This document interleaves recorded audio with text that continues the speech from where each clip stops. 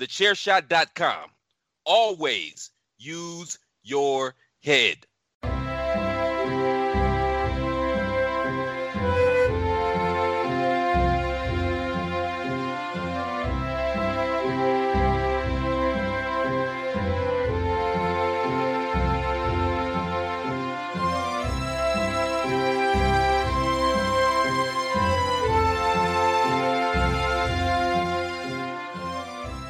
Hello, everybody, and welcome to another episode of the Badlands podcast, the only podcast out there with the cardio or not. That's a different podcast. I'll edit that out in a little bit. Wow. No, you're not editing it. That's not allowed.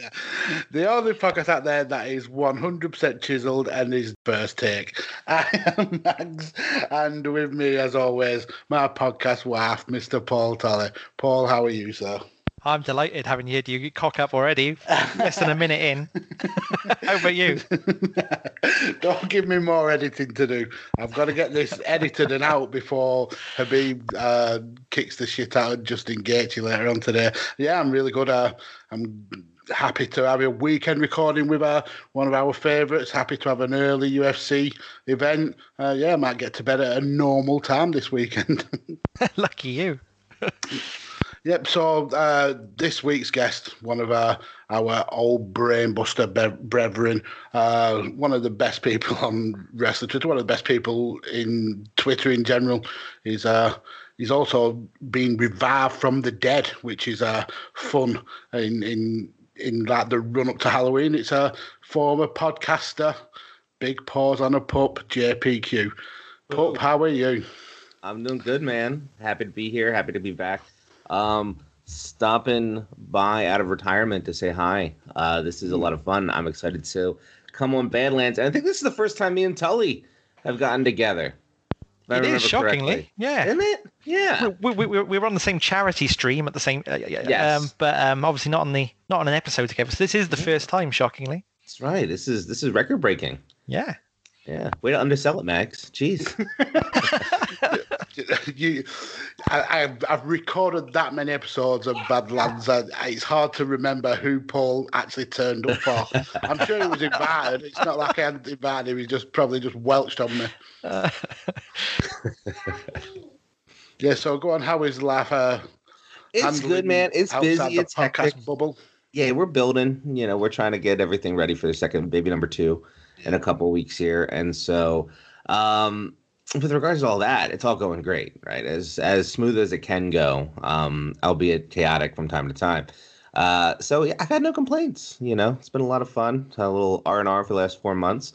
And I'm excited to come back to a little fall tour, get a little tune-up in, and, talk about what we love so much, which is professional wrestling. Yeah, can't wait for the start of season 2 of No Particular Angle. Right, fall tour's coming, baby. Yes. He's doing a John Cena who pretends to retire, but he'll never, ever go away. In the world of Joshi, you retire 4 or 5 times. Yeah, that is true. You'll soon do your WWE run, and then by the time you hit 30, you'll be one of the Joshi, I would assume, mums, they call them. Yeah. Joshi mums. Wow. So, as you alluded to earlier, you've actually been on this show before, just not with good Mr. Tullier. So we can't add your picks of the greatest wrestlers to our Mount Rushmore. So we like to have a fun little topic for the returning guests, and we decided to come up with, because we're all foodies on this recording.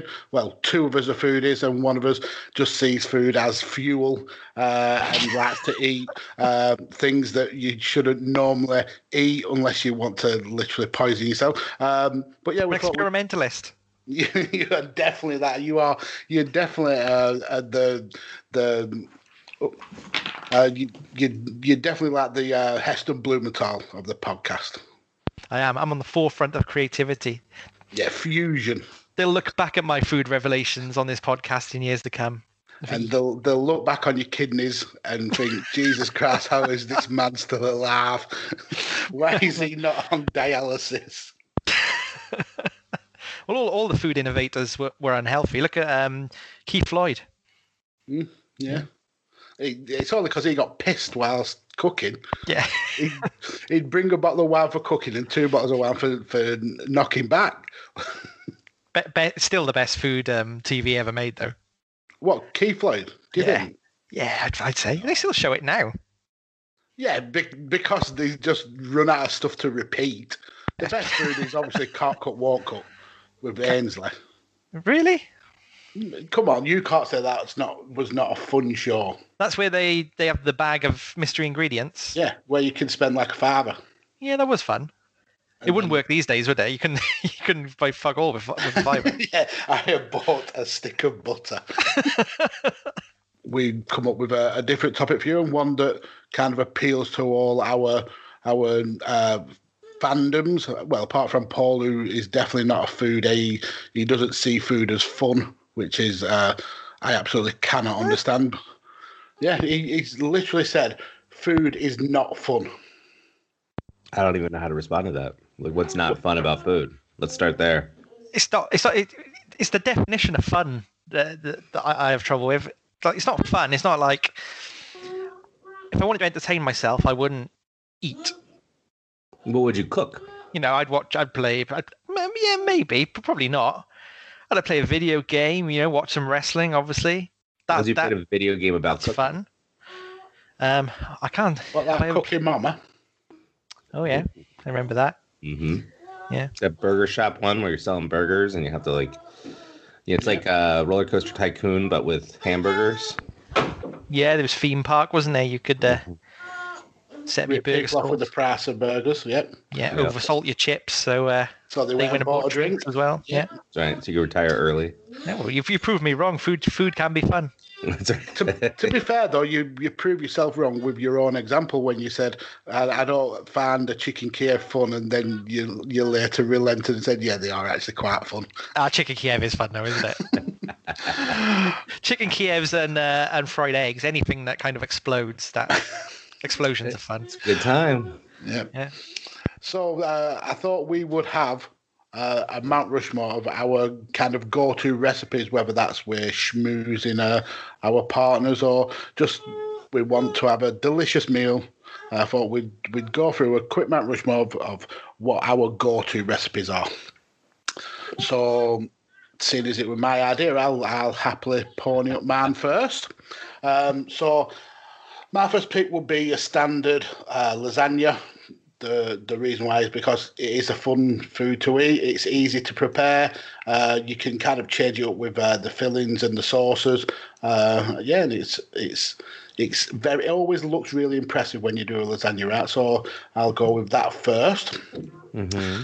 Then a British classic and one I'm sure Paul will love. It's a full English breakfast. Oh yes. 2 different types of sausages. I always go with Cumberland and Lincolnshire.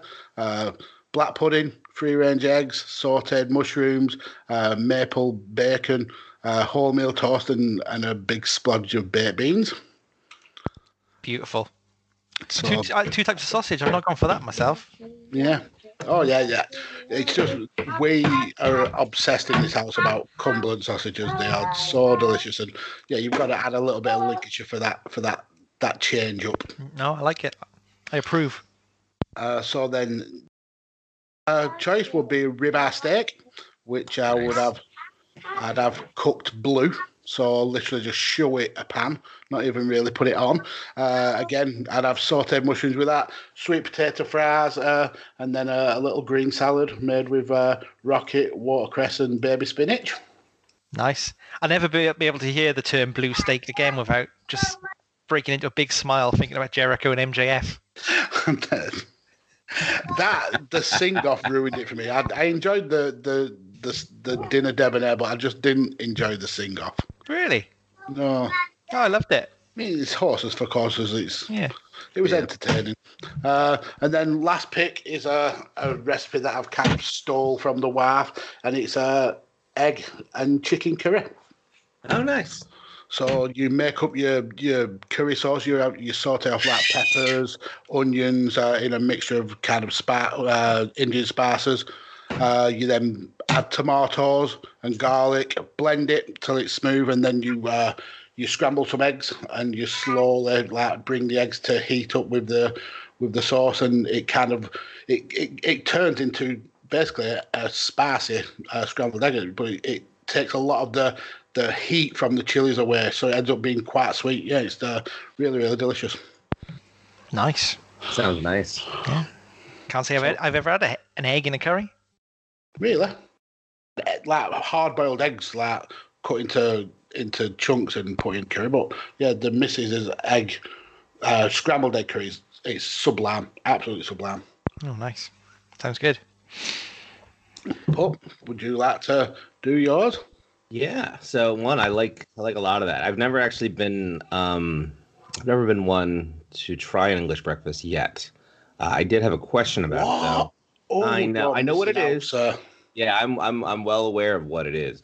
My question to you two would be, do you do the beans homemade or are you doing it out of a can? Out of a can. I've done both ways, but a can is easier. And it's certainly. Do you do it in the Heinz blue can? Is that what? It's like a baked bean. Is that what we're looking at? Yeah. We don't have Heinz in the Kirby household. We're a Branston's beans family. Well, I'm just talking to a fellow Welshman, right? And there is in Swansea there is a literal museum dedicated to Heinz baked beans. Is there? There is. I need to go check that out. Mm-hmm. Wow. It's like a dude's house. We're obviously a Heinz family. I'll find the link and I'll send it in. It's on Google Maps. It's on Google Maps. Wow. I'm sure we've got a pot noodle museum as well.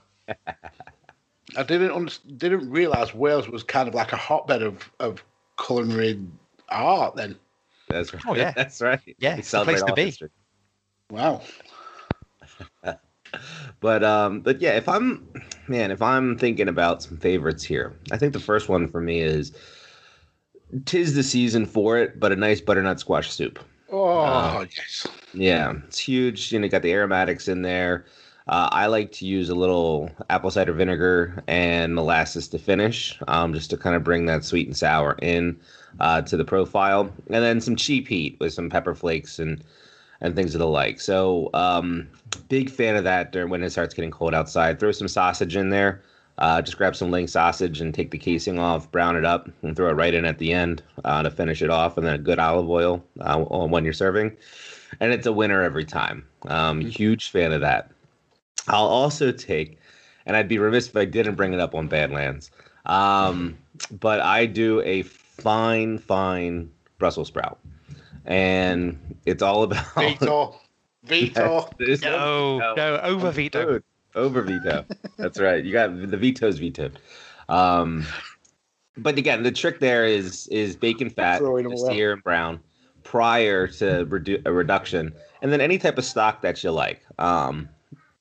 I'll tell you that seafood stock plays very, very well with the bitterness of your Brussels sprouts, and so reducing that in a little bit of stock, I'll tell you, I'll prefer seafood for a little bit of a different texture or for a different type of profile, is a big winner as well. Throw in some shallots, throw in some bacon bits, like bacon that's been chopped up.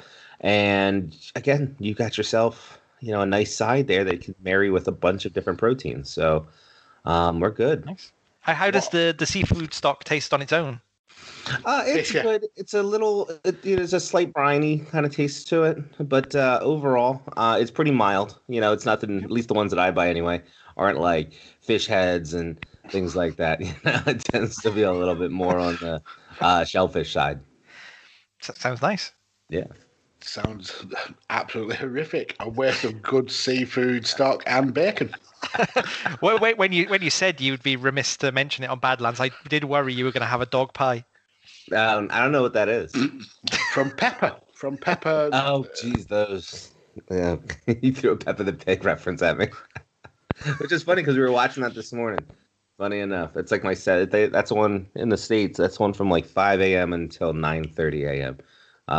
Monday through Saturday. It's crazy. Yeah, but you're Peppa Pig in the States. Oh yeah. Wow. Yeah.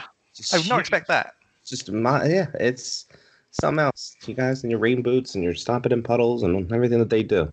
I can't stand Peppa Pig, Octonauts, The latest fascination my grandkids have got is Waffle the Wonder Dog. Oh, that's horrendous. I hate it. I hate that it with all. Yeah, I hate him. I hope that dog gets run over. It's that bad. And the horrible theme tune sung by the dad. Oh, Don't Google Waffle the Wonder Dog pup. No, Definitely don't show it little pup. no, you can't. you'll regret it.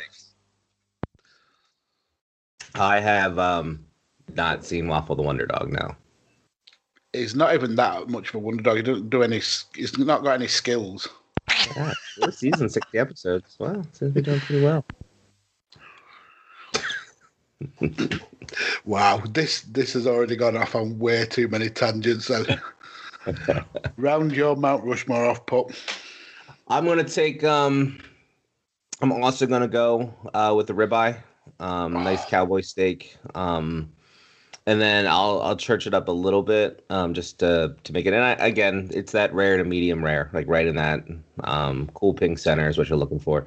And then I'll tell you a little bit of compound butter goes a long way with to complement the fattiness of the ribeye. And so I'll take that as well. And then number 4, I'm just gonna go with homemade buttercreams. You know, throw a little sweetness in there. Oh.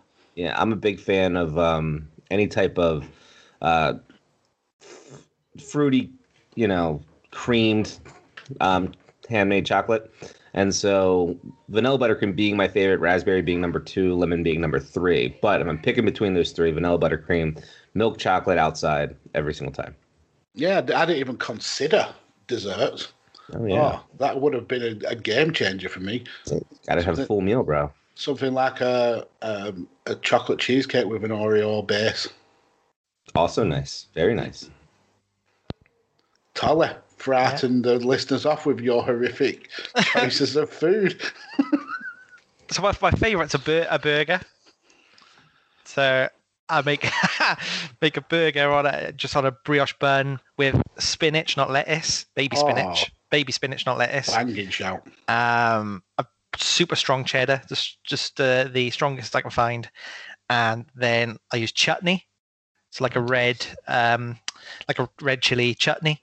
Yeah. In the burger, and I have that with sweet potato wedges, kind of with olive oil and smoked paprika. Oh, all over the wedges. That's good. That sounds naughty. That goes down well. Next is it's like a cauliflower and broccoli bake.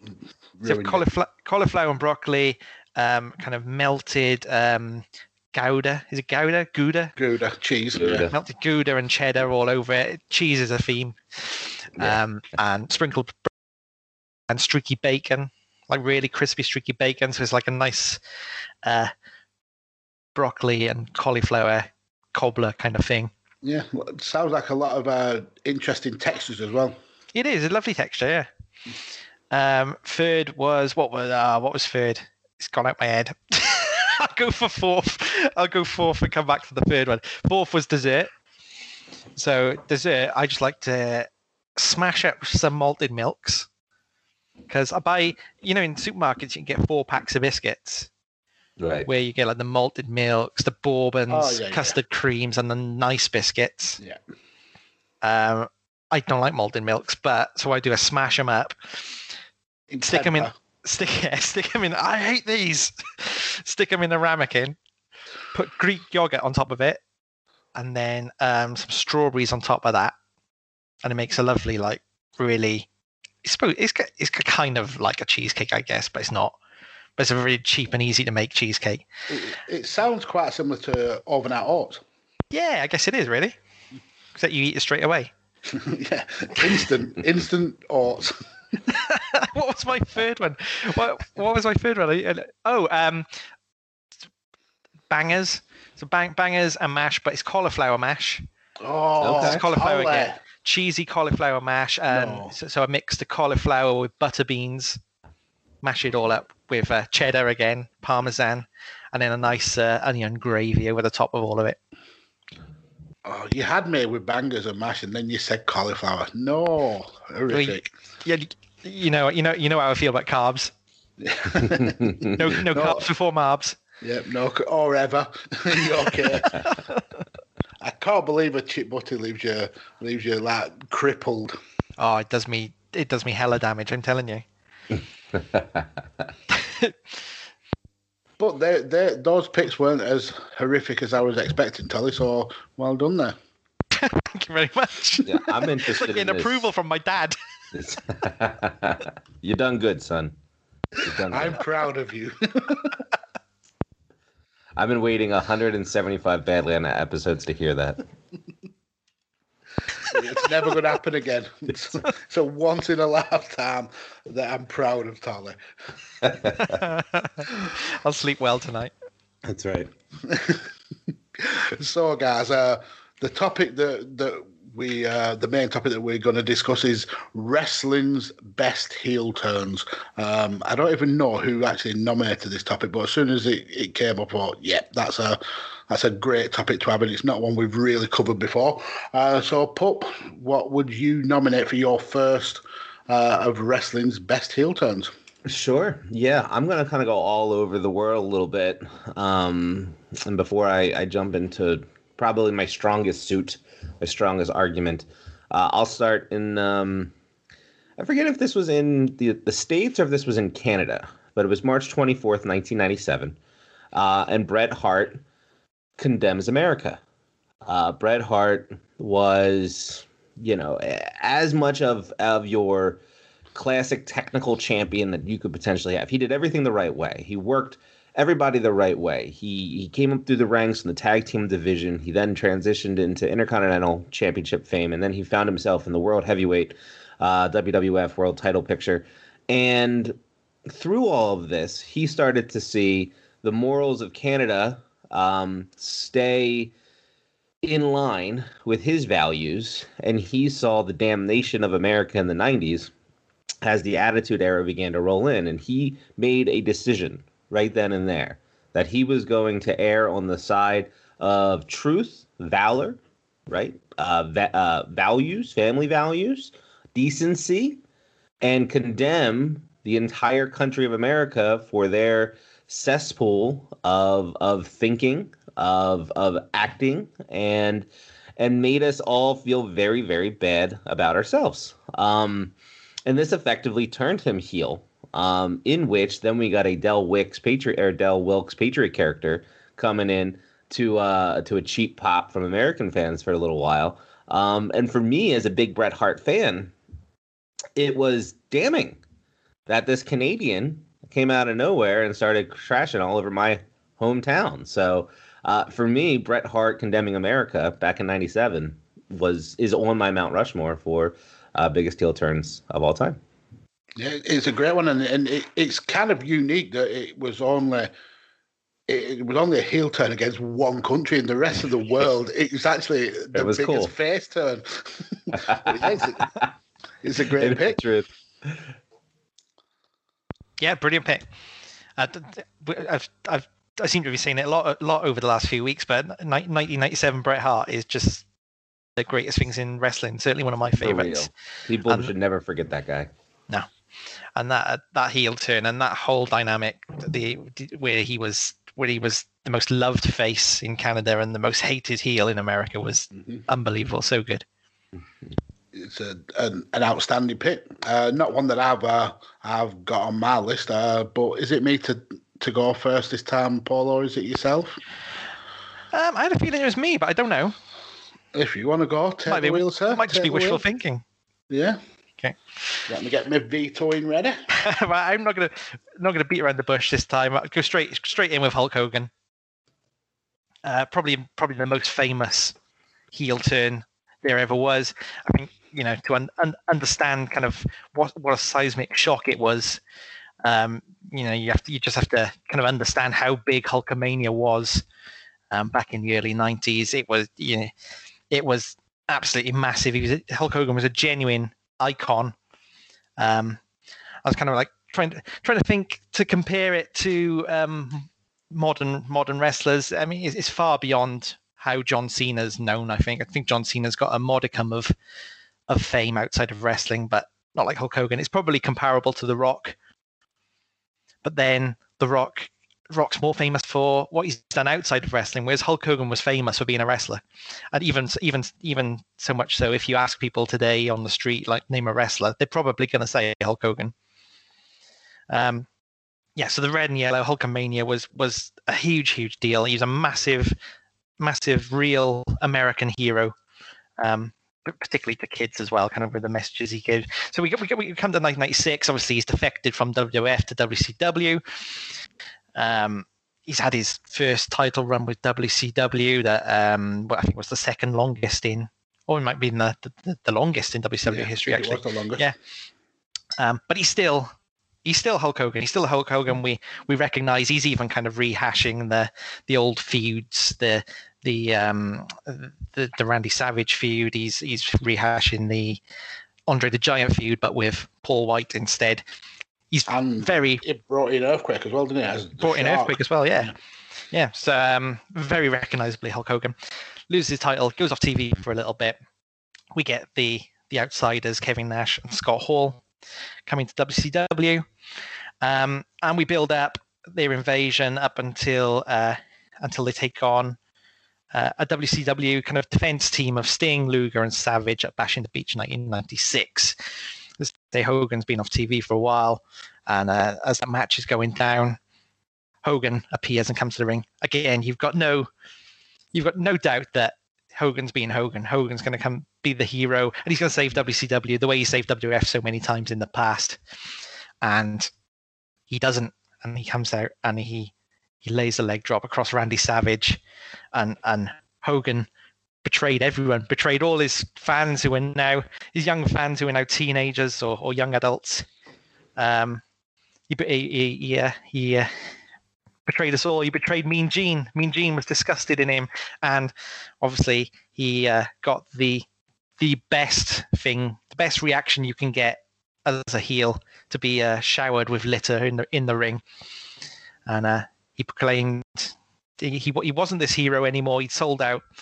He'd been promised Hollywood. He'd been promised money. He'd been promised title shots, and he was more interested in that than being a hero to the fans anymore. So it was a painful one as a Hulkamaniac. But as we know, the landscape of wrestling shifted with that heel turn, and the NWO was born, and the rest was history. Yeah, it's a solid pick. I can't veto it because of, as much as I don't like Hogan, it was such a massive transformation for the world of wrestling that it would be so remiss of me to take that off. I'm impressing you today, aren't I? I can feel it. You're in the good books. Yeah, I don't know how that doesn't make the list. I mean, you talk about pivots in the industry. I mean, I think, Darren, you and I on Why We Watch talked about the impact of All In the first time, and how it really pivoted the landscape of the wrestling industry into a different direction. I will say the same about Hulk Hogan joining the NWO, right? Like, that was a pivot. That was, because if you remember, for as much as Hulk, the fanfare behind Hulkamania and all that type of stuff, by the time he got to WCW and everything they were doing there in '94, it wasn't the greatest Hulk Hogan version that we saw, right? And so not only that, the WCW fans didn't accept him as the way the WWF fans was, because he was always seen as a WWF guy. Correct. Yeah. And so he really needed that new, fresh coat of paint, and with the outsiders coming in and everything with that, and the Bash at the Beach build, and who's going to be the third man, and then there is no third man, and then Hulk comes. Again, it just said, you talk about just a good story to be told. Man, did they tell a great story and then execute it? And man, you're right. When that leg came down, everybody's heart in some form or fashion shattered. So I think it's not only a great pick, I think it's one that probably is going to withstand, all of our lists and be there at the end. Absolutely. And I think it can't be overstated how much Bobby Heenan's commentary added to the turn. The fact that he was the one kind of premonitioning the turn from Hogan, and everybody was shooting him down. Tony Schiavone was like basically calling him out for it, and it turned out to be true. Everyone played their part amazing. Yeah. Even the way Nash and Hall bolted from the ring when he came down, like, oh, shit, it's Hulk Hogan. They absolutely captured that lightning in a bottle, and it was perfectly done. So, Pup, let's go to you for your second pick on your Mount Rushmore of the greatest heel turns. Yeah, so I'm going to go to Japan, and I was going to probably save this to the end, but I feel like coming off of the Hulk Hogan pivot in WCW, which ultimately changed American wrestling and world wrestling overall, I'm going to make the same case for the Joshi scene back with what we refer to sometimes as the Tears of the Sky. And what we had was the infamous heel turn of Io Shirai against her tag team partner and everybody's favorite babyface, Mayu Iwatani, in Stardom back at the end of 2016. And the thing about this that made it so interesting of a heel turn was Thunder Rock, Mayu Iwatani, and Io Shirai. You could look at as probably being one of the best Joshi tag teams ever, right? Crush Gal is obviously number one. Jumping Bomb Angels are up there, but you look at like modern day wrestling, right? This generation of Joshi, and where Io Shirai is the one that transcended that, and Mayu Iwatani is the one that's taken the ball and currently at the top of the heap. These two together back in 2016 just ran roughshod over everybody. I mean, this is the two-man power trip, right? That we came to with Triple H. It's the Joshi version of it. And so these two together, and they were faces, right? Everybody loved them. They're just everything about these two is just white meat baby face. Just you root for them. There's an affableness to them. You have this blue chipper in Io Shirai who can just do anything and everything, and she's 3-time Japanese Wrestler of the Year and all this type of stuff and all these accolades. Then you have Mayu, who's coming up through the ranks, high-speed champion, just that lovable Lutz that we all love so much. She's got this quirky kind of affableness to her where she trips over herself, she says silly things in promos, she's a little aloof when you're talking, and it just brings this sense of warmth when you watch her as a fan. And so these two together were just super dynamic, right? And excellent wrestlers in the ring, complemented each other really, really well. So when the infamous day came that we had, Yoko Bito and Kairi Hojo, otherwise known as Kairi Sane, across from them in a tag team match, which I believe was for the tag in the tag league finals back in 2016. When these two came to head, we had an interesting dynamic because Yoko Bito won the 5-star Grand Prix, which is the G1 equivalent in New Japan Pro Wrestling. She was going to go for the red belt that Io Shirai currently held. There was a friction there between those two, and Kairi is one of the daughters of Stardom with Io and Mayu. Those three together are considered the daughters of Stardom. And so there's a lot of history with those two, or with those three going back and forth. And so to have these four in the ring and the match that they put on was absolutely incredible. But towards the back quarter of this match, we had one of those infamous spots in which, Mayu's holding Kairi and Io's about to throw a punch. Right? And of course, she goes to throw the punch, and Kairi ducks, and she's just about to clock Mayu in the face, but she pulls back. And everybody goes, oh, for that half a second. And then all of a sudden, that smirk comes on Io's face, and bam, she cuts back, and she wallops her right in the face and drops her to the ground, and then ultimately ends up leaving, only to then come back when Mayu loses the match for her team, after the promos done by the tag league champions, after the trophy celebration, and gets in and begins to spit vitriol at Mayu Iwatani, who's broken down, beaten up in the corner of the ring, and doesn't even finish her promo before she just starts stomping her out in the corner, completely changing the dynamic in Stardom from, Io champion, greatest generational talent of all time to Dark Io. right? And Mayu, who you already loved because she was your kid sister, right? And now you're ready to go to war for her, right? And it's that type of emotional investment that we got as fans. And we saw it kind of slowly building. You kind of saw the rifts and the cracks in Thunder Rock, but they always came together, right? And they always knew why they were together. And they always knew what they were destined to do together in Stardom. And then you put them in there against Yoko Bito and this was an opportunity for Io to really, get her last laugh on Mayu, so to speak. And she did. And the way it was executed, and this is coming off of a trios, a trilogy for the red belt between Mayu and Io through the entire course of 2016, right? So there's a history on the single side between these two, as well as them being a tag team, as well as the eventual heel turn at the end of the year. Actually, I should rephrase. So 2 matches on the single side, plus then their blow-off match was year-end, Io versus Mayu 3. And it just, again, from a storytelling element, it executed. From an emotional impact, it executed. From a transitional into a new era of Stardom, it executed. And so on those 3 levels, it has to fall in my Mount Rushmore. Wow. There's not many times on this show where me and Paul are just sat slack-jawed just listening to the guest tell a tale. But, yeah, that was a great pick.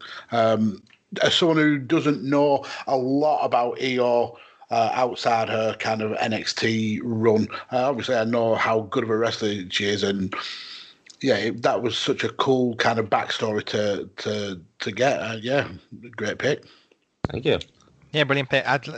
Similar. I'm not aware of that at all. So I love sitting here and being educated on parts of the history I don't know. That was awesome. Yeah, I appreciate it, and I'll send you guys the link to the match because it's a really good tag team match if you're into tag team wrestling. Yes, yeah, please. Definitely. Yeah. So for our second pick and my first pick on our Mount Rushmore, the greatest heels, Pup said in his in the run-up to his first pick that he's going to travel the world. My picks are not. My picks are literally within the same decade, all to do with the same company. But I'm going to go with, thinking back to the late 80s, early 90s, Hogan was the guy. He was everything about American style of wrestling. He was the massive big fan favorite. But outside WWF, there was a company called AWA, the American Wrestling Association. I think it might have been Alliance, but it was they were kind of like the one of the other big hitter companies, and they had a kind of an American-based hero as well called Sergeant Slaughter. He was a former Marine, which we've later found out that was kind of not true, and it's actually stolen valor. But his whole shtick was that he was a Marine and he fought for the pride of America. Now he'd already had a short run in WWE or WWF at that time. In the mid 80s, and he actually sent Vince McMahon a letter proclaiming his kind of love for the business of wrestling, and he was invited in by Vince McMahon to have a second run in the WWF. But Vince was actually looking for a heel to go up against the white meat babyface of Hogan and the Ultimate Warrior, who was making huge moves at that time. So he wanted Sarge to come in and turn his back on the United States. Now, Sarge has said he found this kind of a change of character really, really uncomfortable because he wasn't just playing a part. He is a huge American patriot. So he was brought in and he started doing promos on Nikolai Volkov, who had been accepted by the American fans, and Sarge wasn't happy with this, accepting an agent of the enemy of Russia. So he started firing out these anti-American promos, and he started to really kind of throw himself into the role of this evil former war hero. But then a perfect storm hit the company and the world in general. And you could say a perfect desert storm because we had the Iraqi forces invading Kuwait, which started a massive political crisis that led to the 1991 Gulf War. And back then, Vince was he had his finger a little bit more on the button than he seems to have now, and he quickly jumped on this storyline, and he used it to further cement the fact that Slaughter turned his back on America.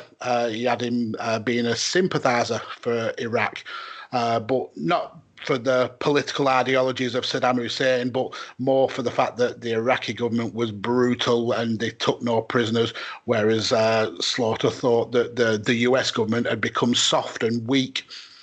So Slaughter aligned himself with a character called General Adnan, who was actually one of his former rivals in the AWA, and he was quickly pushed into the main card because this character hit the ground running, and he challenged Warrior for the WWF title, which Warrior had won at the previous WrestleMania 6, in the title match against Hogan.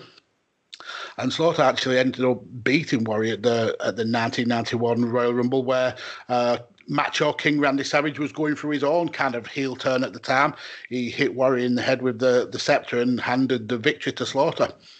But this meant that we needed a new challenger to rise up against this global enemy of Sergeant Slaughter, and he was immediately challenged by Hulk Hogan, who had literally just won the Rumble just before Warrior was beaten for the title. And obviously Hogan must pause, so Hogan was instantly the first challenger. He ended up losing the match at WrestleMania, Hogan winning the title, but that wasn't the end of the Slaughter's feud with Hogan and the end of his heel turn, because straight after WrestleMania he introduced a new character, a character that Hogan had a long storied history with, Colonel Mustafa, otherwise known as the Iron Sheik, and he was drafted into to help assist the Crusade to destroy Hogan and Hulkamania. So this led to the blow-off match at SummerSlam 1991, where we got the historic and the match made in hell. Obviously, the match made in heaven was the fake wedding of Miss Elizabeth and Macho Man Randy Savage, but the match made in hell saw the tag team of Hogan and the Ultimate Warrior facing off against General Adnan, Colonel Mustafa, and Sergeant Slaughter in a 3-on-2 handicap match. Obviously, with this being a 1990s WWF, the heroes had to prevail, and prevail they did, winning the match and vanquishing those Iraqi sympathisers. So yeah, I've gone for my first pick, the heel turn of Sergeant Slaughter on America to support the Iraqis.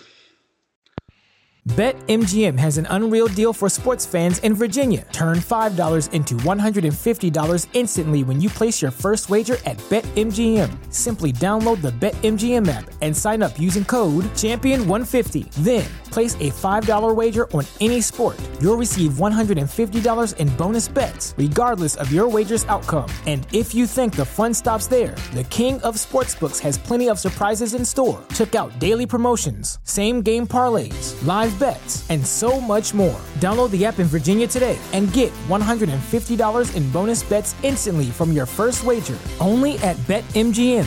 BetMGM and GameSense remind you to play responsibly. See BetMGM.com for terms. 21 plus only. Virginia only. New customer offer. Subject to eligibility requirements. Rewards are non-withdrawable bonus bets that expire in 7 days. Please gamble responsibly. Gambling problem? Call 1-800-GAMBLER. Promotional offer not available in Washington, D.C. Yeah, Awesome that's pick. a classic one. Yeah, that's a really good one. It's another one that has to be there. If you look at WWF or purely at America, then that one has to be there. It was the one that first came into my mind when we was given this topic. I thought, yeah, that I was like a 10, 11-year-old then, and it really, even as a non-American, it affected me. This was like Slaughter turning his back on everything that a fan loves, so it had to be on there. Yeah, very similar to the Bret Hart pick. Mm-hmm. Yeah. If you want to be a big heel, go for America. Easy target. Get the rest of the world on your back. I would agree that the Iraqi sympathizer, Sergeant Slaughter, it's a great pick. It's what I think I like so much about it is where now we can look at it and say, well, it was poor form, it was in bad taste, blah, blah, blah. You know what I mean? Because playing off the current. Back then, they were able to execute those and find the line, right? And play the line pretty well, right? You fast forward close to 15 years when they had Muhammad Hussein in, right? And everything that was happening with that character, it didn't work as well, right? Remember, they pushed that dude. He was like early 20s and they made him a champ, and they were playing up off the whole 9/11 stuff and all that type of stuff, and it just didn't hit the same way as it did back then, and with the Gulf War and everything that was happening, and then being able to bring in Colonel Mustafa and Colonel Adnan and General Adnan and everything with that was just it's just a good lesson of how professional wrestling knew how to play the balance and play it close to the line without going over the line too much. Definitely a different era, but definitely one that really worked. And still, you can go back to now and watch, and you feel the fire inside, but you know that it's never going to get too crass, right? It's always going to kind of just be on that line of acceptability. And so I think part of what makes that so good is the balance that they were able to achieve with it. Yeah, perfectly said. I don't think it'd work as well in today's WWF because they don't know where to draw that line. They're always trying to chase the ratings or trying to swerve fans for the sake of swerving. I don't think they would know where to end it, and we've seen that with storylines like you said, the Muhammad Hassan one. If they hadn't have pushed that envelope too far, he could have been a multi-time world champion. But yeah, they just went overboard, and the fans rejected it, and then the character died a very quick death. Yeah, I like that one a lot. So, Pope, let's go to you for your third pick.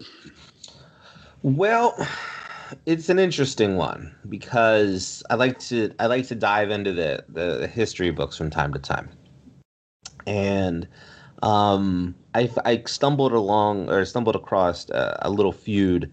Well, you could say little, from the 1980s, and this was probably right when the network came. This was probably like 2014, 2015. When you first got the network, and it was like, I want to go through every single wrestling era of all time, and the one that comes to mind when we spoke and you said, hey, infamous heel turns. And I've always been, because again, the Japanese culture side that I like to be influenced by so much, I really enjoy that senpai-kohai relationship, right? I like the trainer and the trainee, and I like those coming up together, and I like the storylines behind that. And then what do we like? We like the twist, right? We like the ultimate backstabbing, if you will.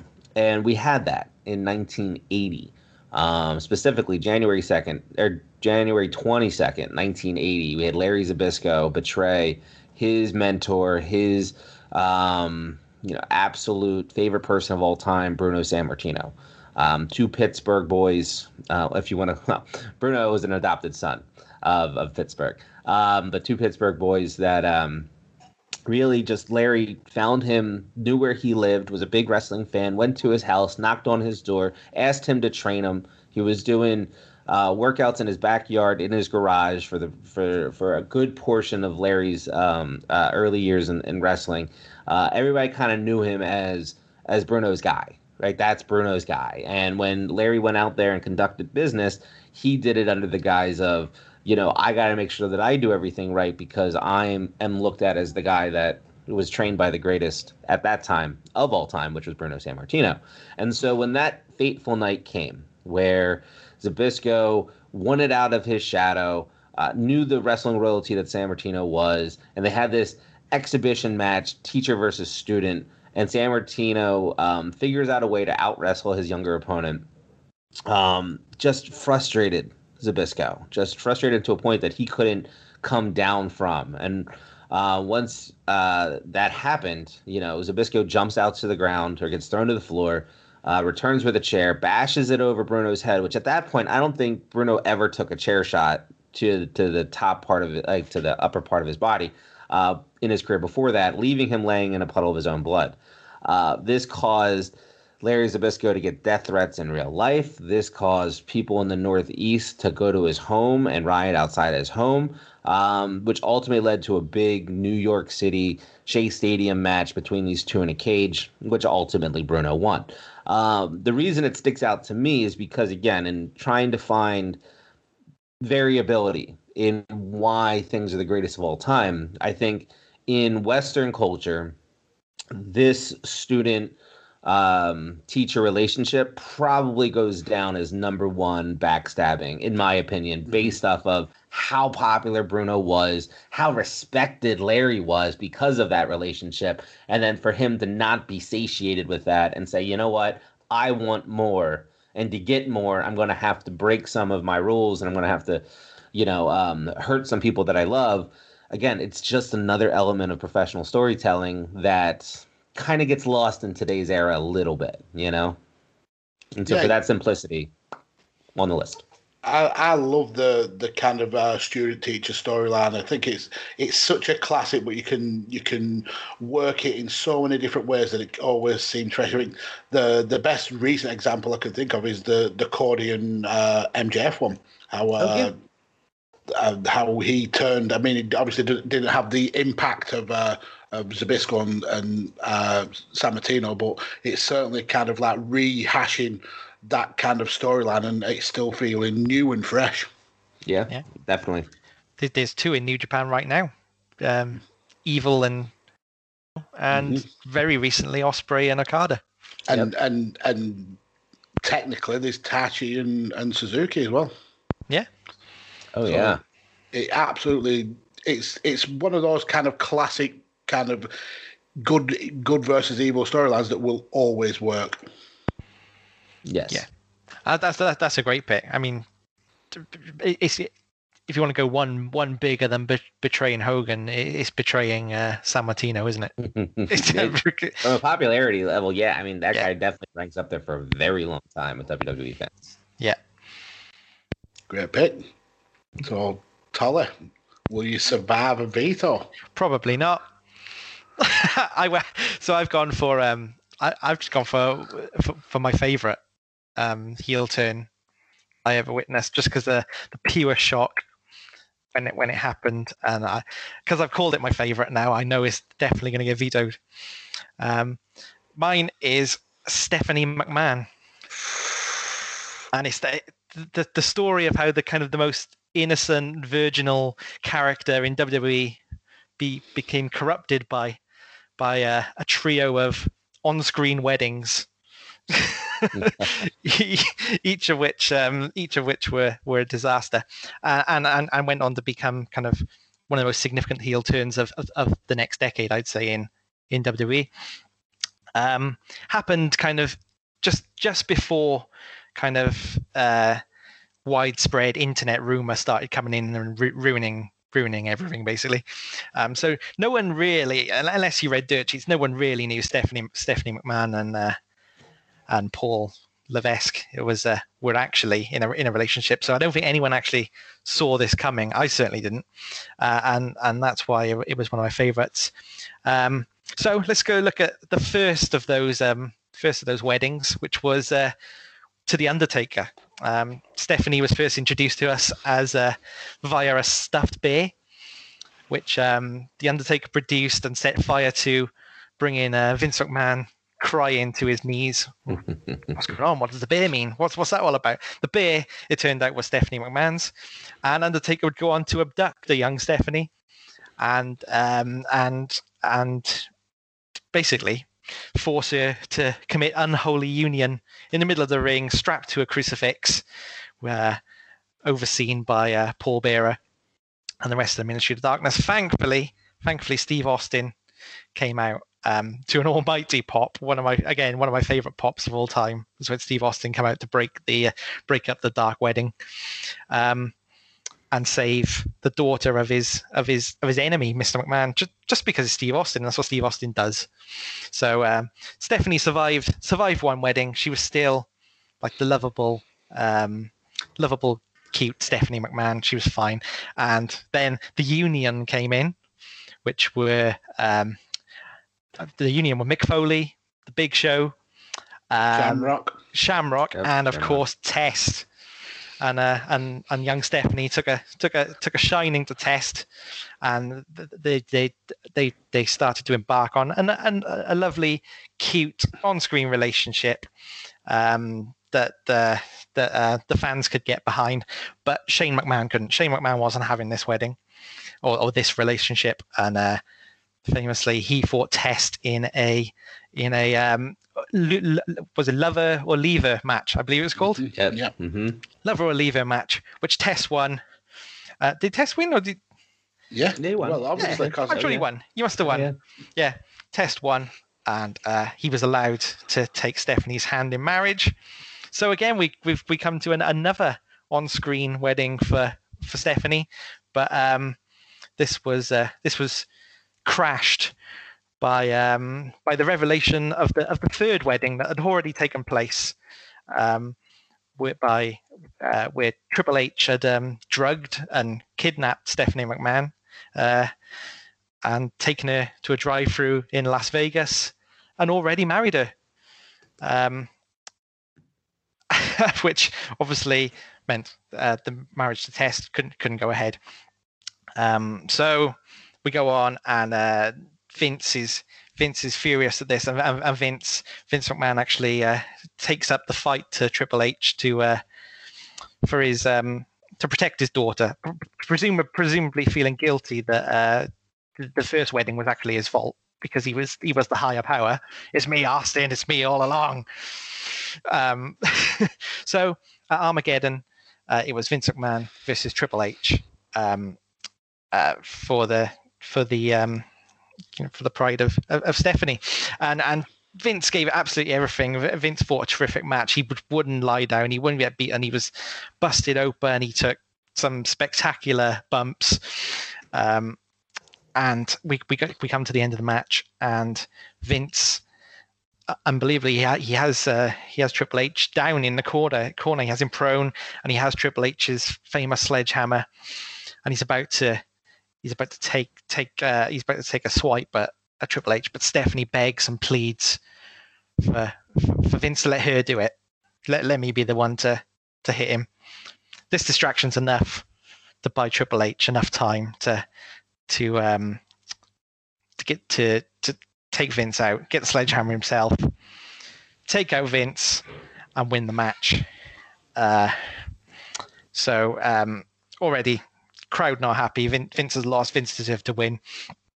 And then Triple H does the most heinous of things. He raises the sledgehammer up above the head of Stephanie, about to hit her.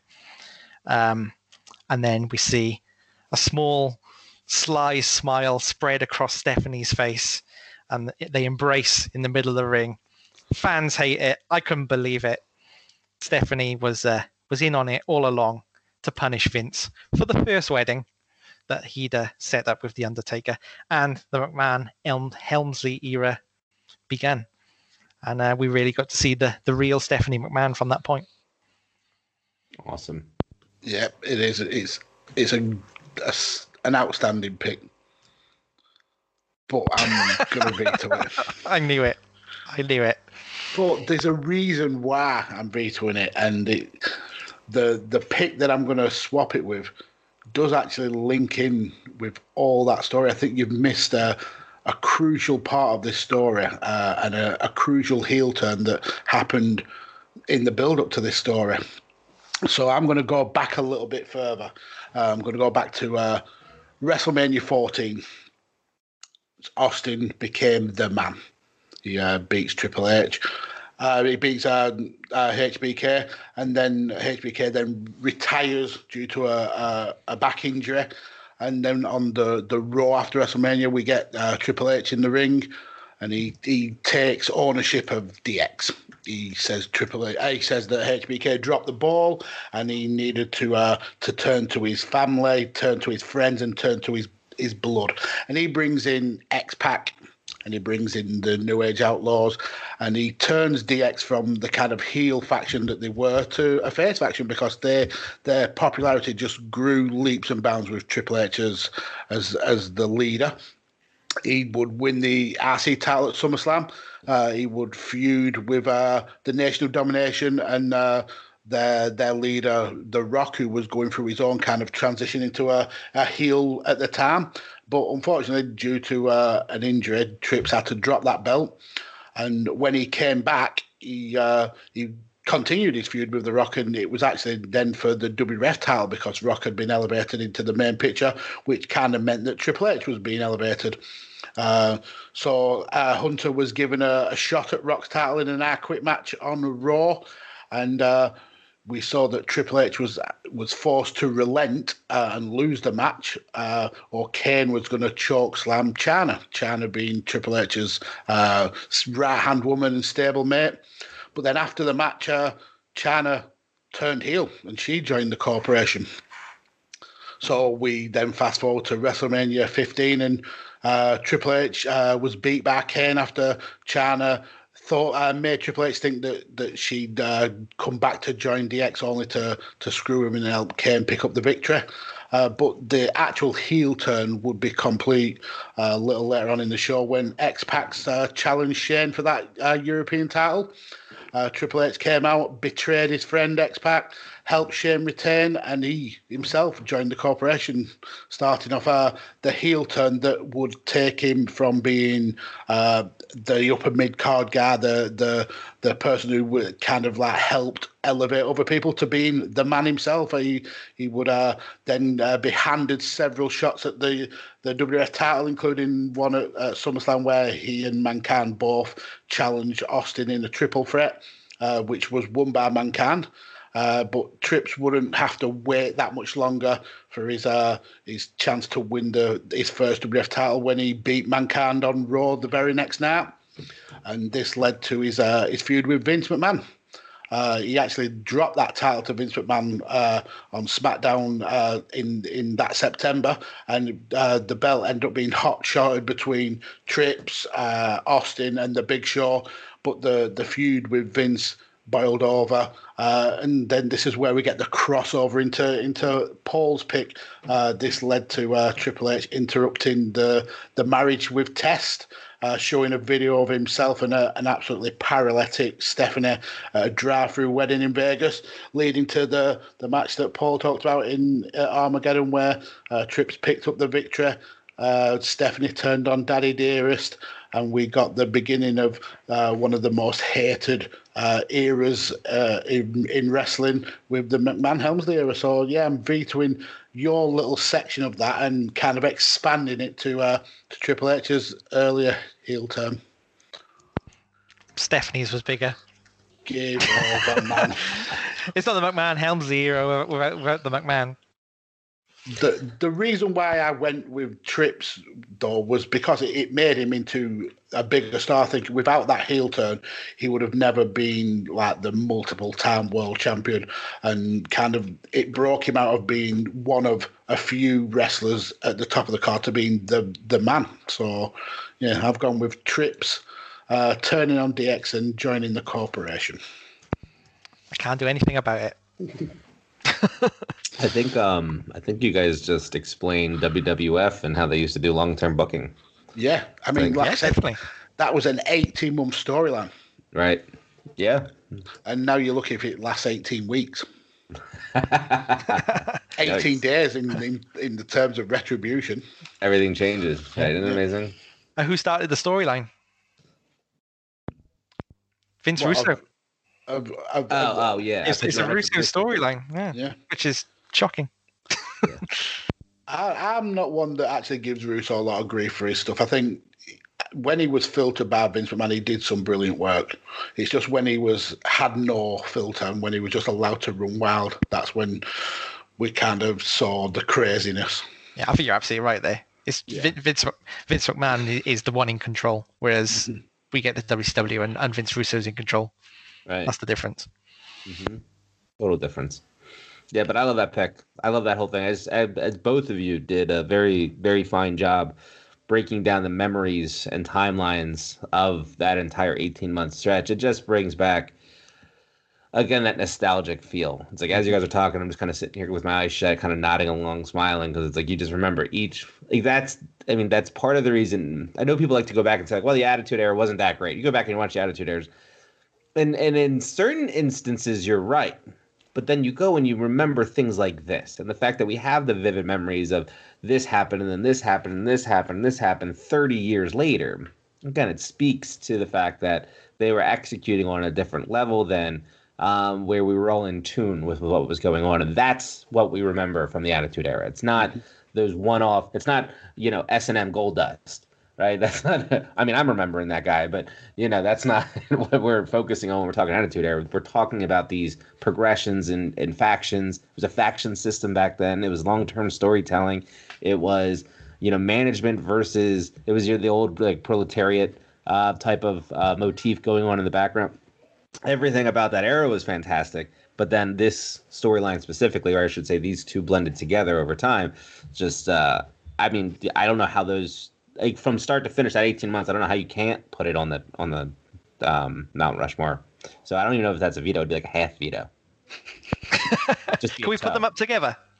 Yeah, I think you should. Well, they link in because man covers like yours in not as much detail as obviously going back to the first wedding and the Undertaker, but it certainly encapsulates Steph's turn Armageddon. So they're absolutely it's the same heel turn, just an expanded universe, I suppose. Let's have them hugging together up on the Rushmore. Yes, that's weird. No, it absolutely works as like I said, an extension. So, let's go to you to round your Mount Rushmore off. Sure. I'm going to have faith in Mags, hashtag faith in Mags, that he's going to, wow. His last one is going to be the one that really should be number one on most people's lists. I think it is. Okay, then I'm going to leave that one alone. I've got two. Got two huge stories. And the one I'm probably going to go with is hopefully the one that you're thinking about. Thinking of, right. And I assume you and I are on the same page because it's pretty impactful. It's the one that we all associate. So I'm just going to leave that one alone for a minute. I'm going to stay in the Attitude Era. I'm going to stay in WWF. But I'm going to go a little bit of long-term storybooking here. I'm going to go about a year, a little bit over a year. August 1996, I want to say until... at least to this point, October 97, but then we know that it progresses after that, right?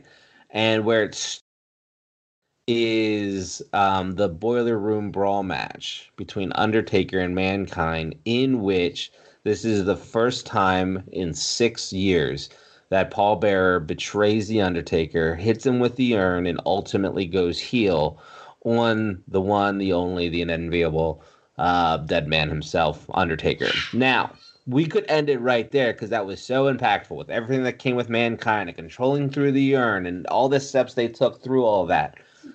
But then we got to October 1997, and we got the debut at Bad Blood, first Hell in a Cell match, in which Kane shows up and Tombstone pile drives his brother and ultimately has him lose the championship. I don't know if he had it, I forget, but he lost the match.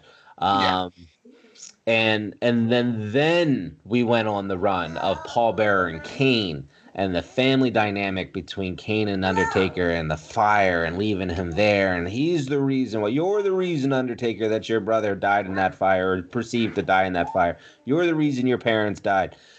And that was all facilitated through Paul Bearer. So you look at it as when he turned to ultimately when the payoff happened.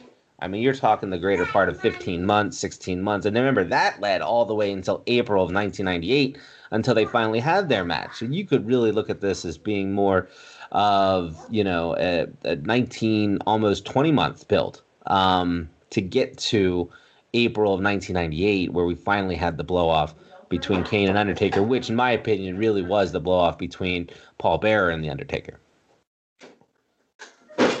It's a great pick. Absolutely great pick. Anything with that kind of early doors Kane and Undertaker, it's just compelling viewing. Mm-hmm.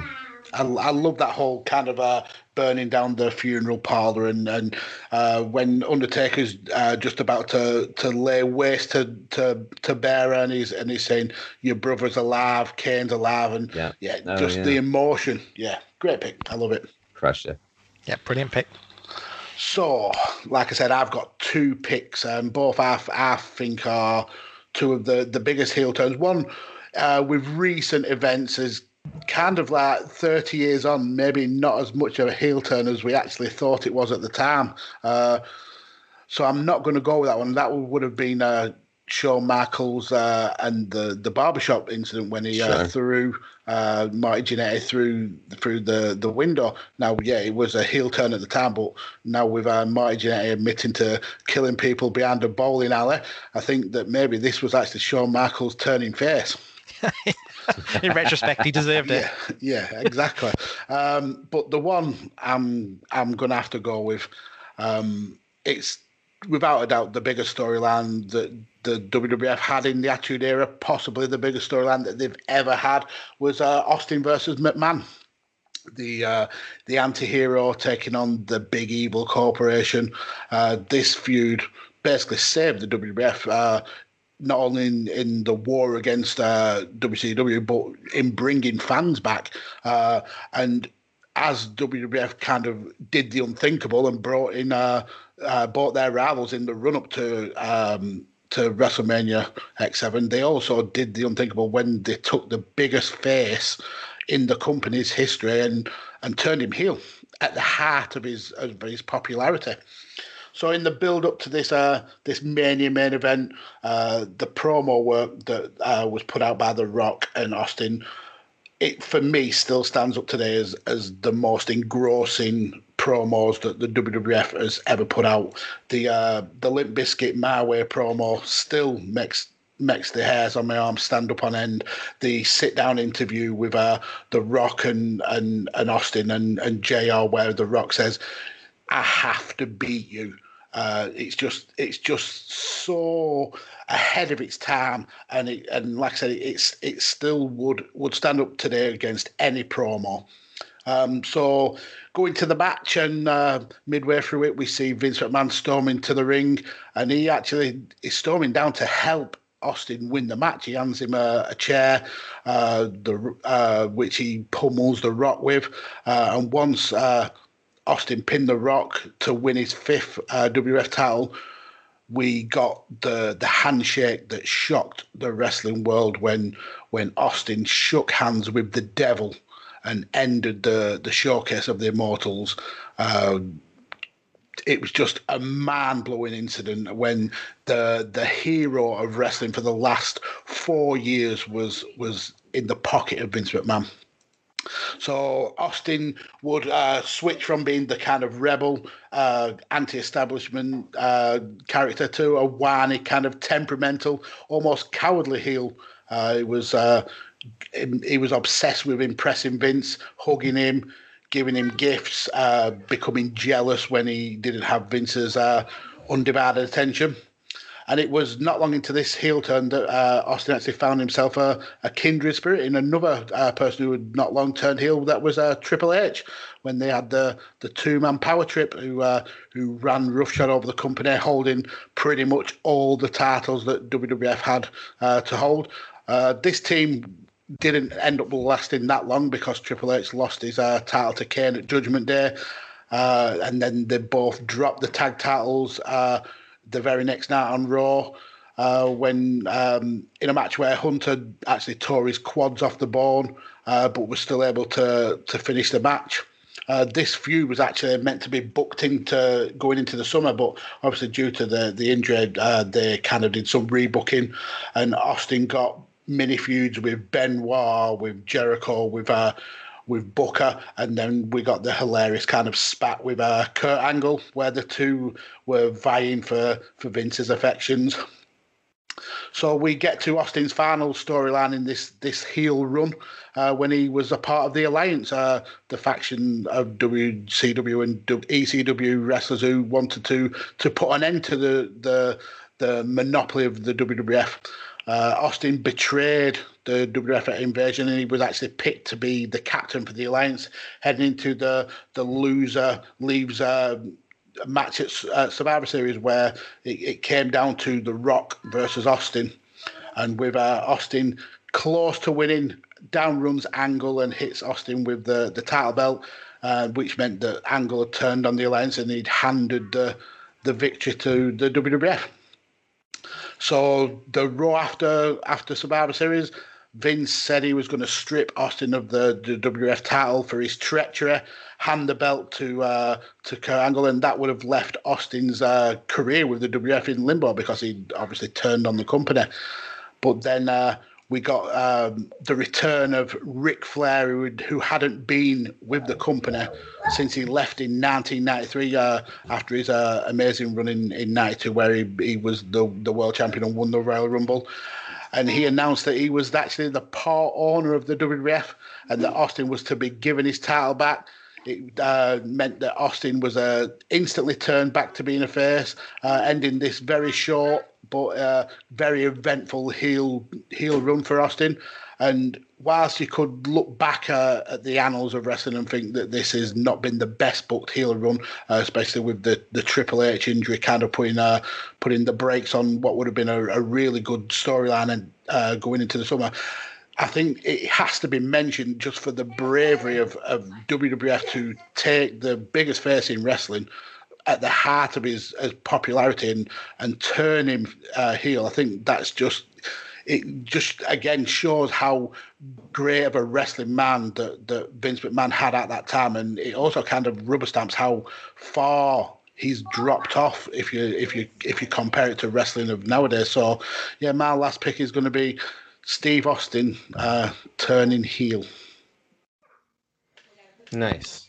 Yeah, that one is absolutely not the one I was thinking of. Wow. But absolutely on the list for sure. Stone Cold Steve Austin's, just anti-establishment turned establishment character. It doesn't get any more impactful than that. So which one was it that you were thinking of then? Corporate Rock.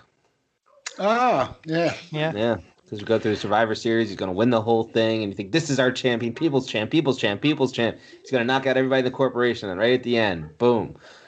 McFoley, turns on McFoley, and the rest is history. So was supposed to be our champion, and we never got him. Yeah, Paul, you're looking veto-y. I am looking veto-y. I'm going to veto. Oh, wow. I'm going to veto. It's a good job Queen didn't show up for the show then, because she would have blocked you. Yeah, that's right. She's still going to. I'm going to veto because the moment itself was really shocking. Like, the moment itself was brilliant. I don't hold the heel run in much high regard. It was a lot of it was too funny. Okay. And was played for laughs. It was good comedy shtick, that's for sure. It was good. It was good comedy and it was entertaining. But was it a good heel run? I don't think so. So I'm going to go boring. And I know we had Ricky and Clive recently, and Ricky had my back on that episode, so I'm going to have his back. And I'm going to go back to our first pick of the episode. I need Bret Hart 1997 on ours as well. And the reason I need to put that on is, I think without that heel turn, and I was actually thinking of a different moment when I was thinking of putting Bret Hart on. I was thinking of the moment he's just so he's he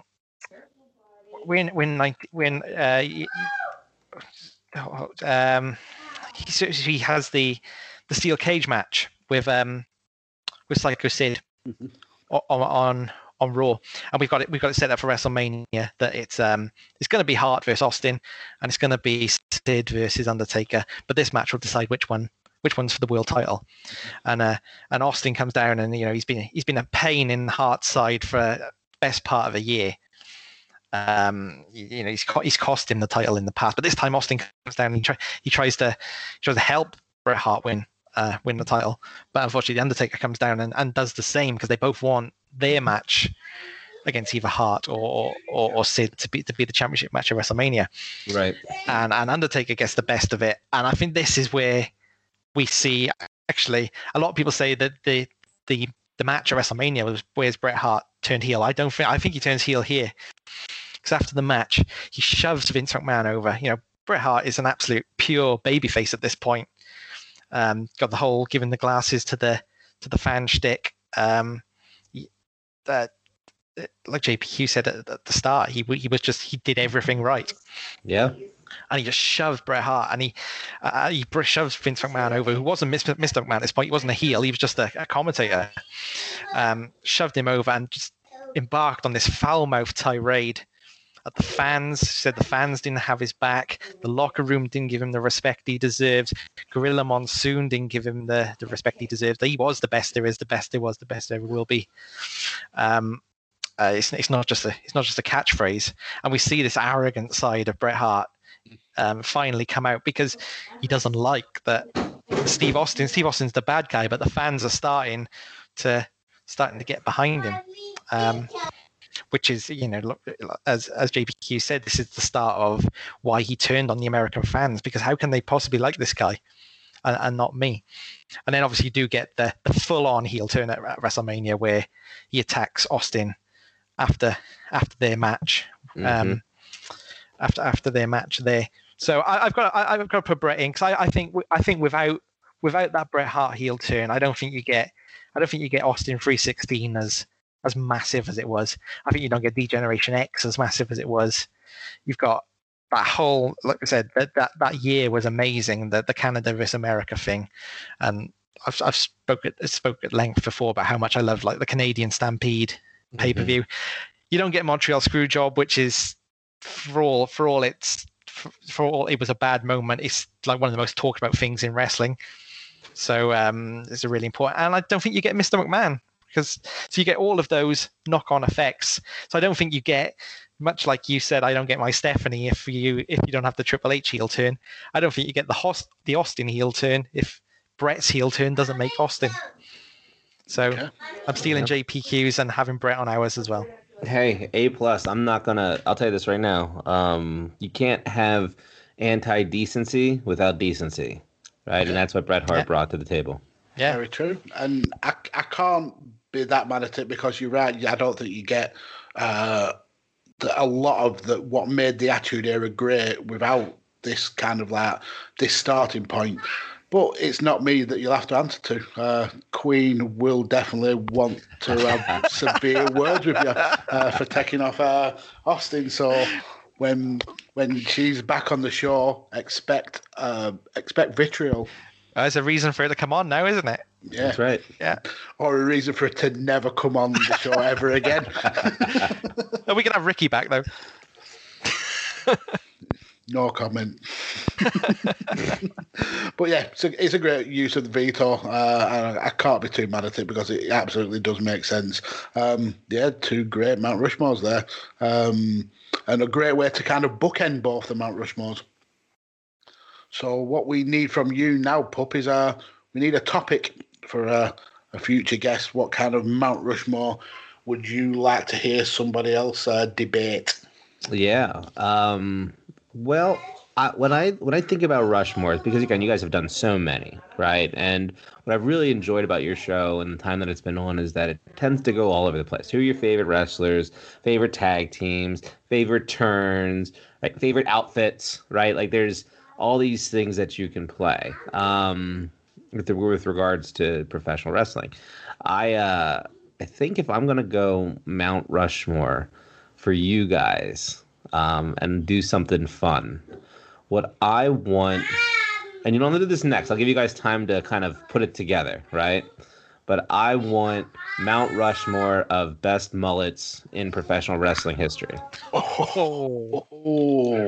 Now, a fun fact, when we were discussing actually having the show, we spoke about having like themed episodes, like looking at the calendar and like looking at special days, and one of them we brought up was a National Haircut Day or something like that. So it was one that we mentioned way back before the show was even a thing. So yeah, it's a great pick.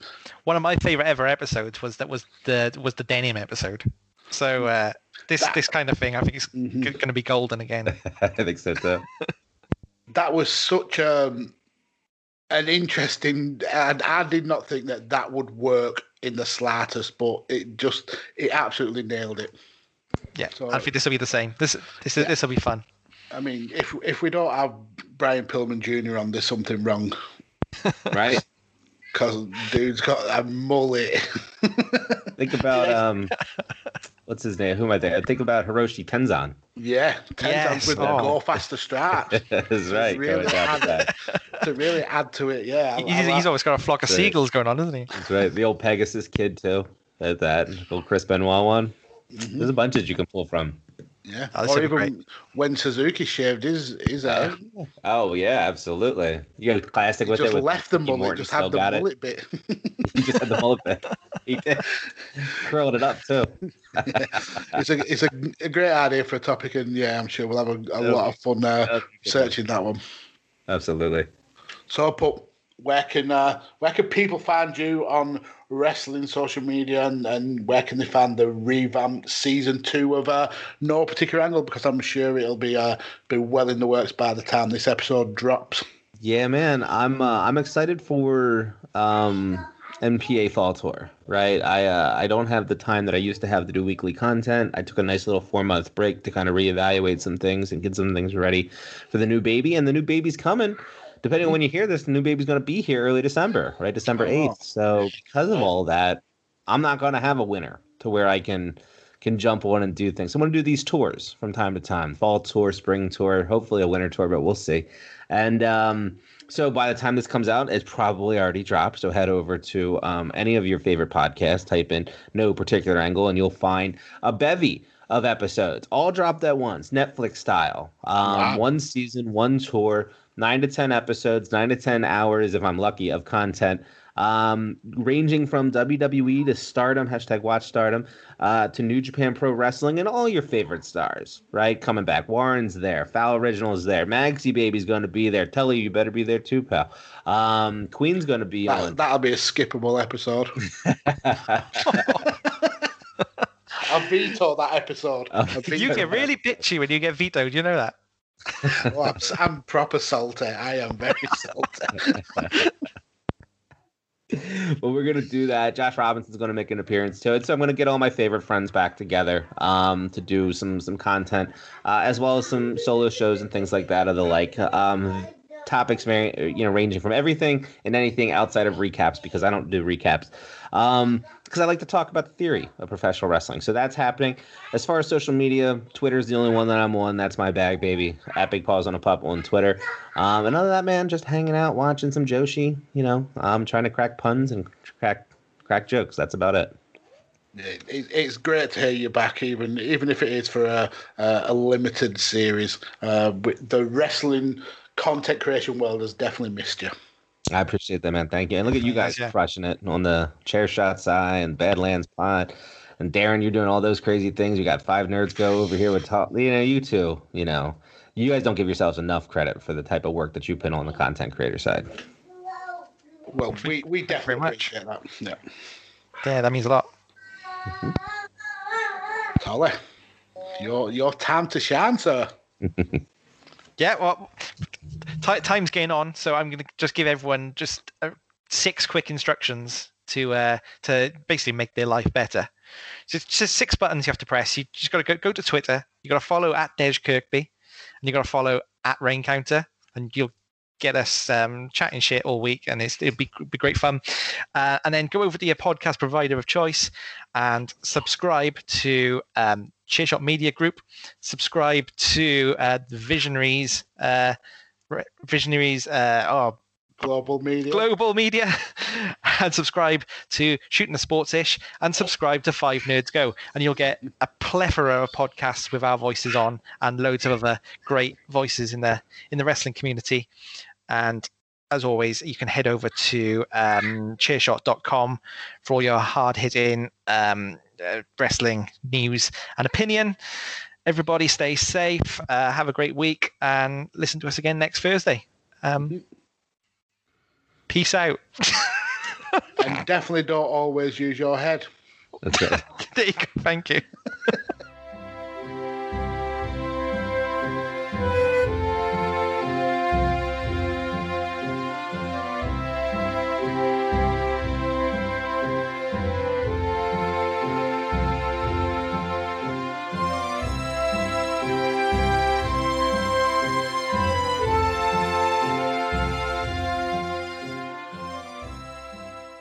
TheChairShot.com.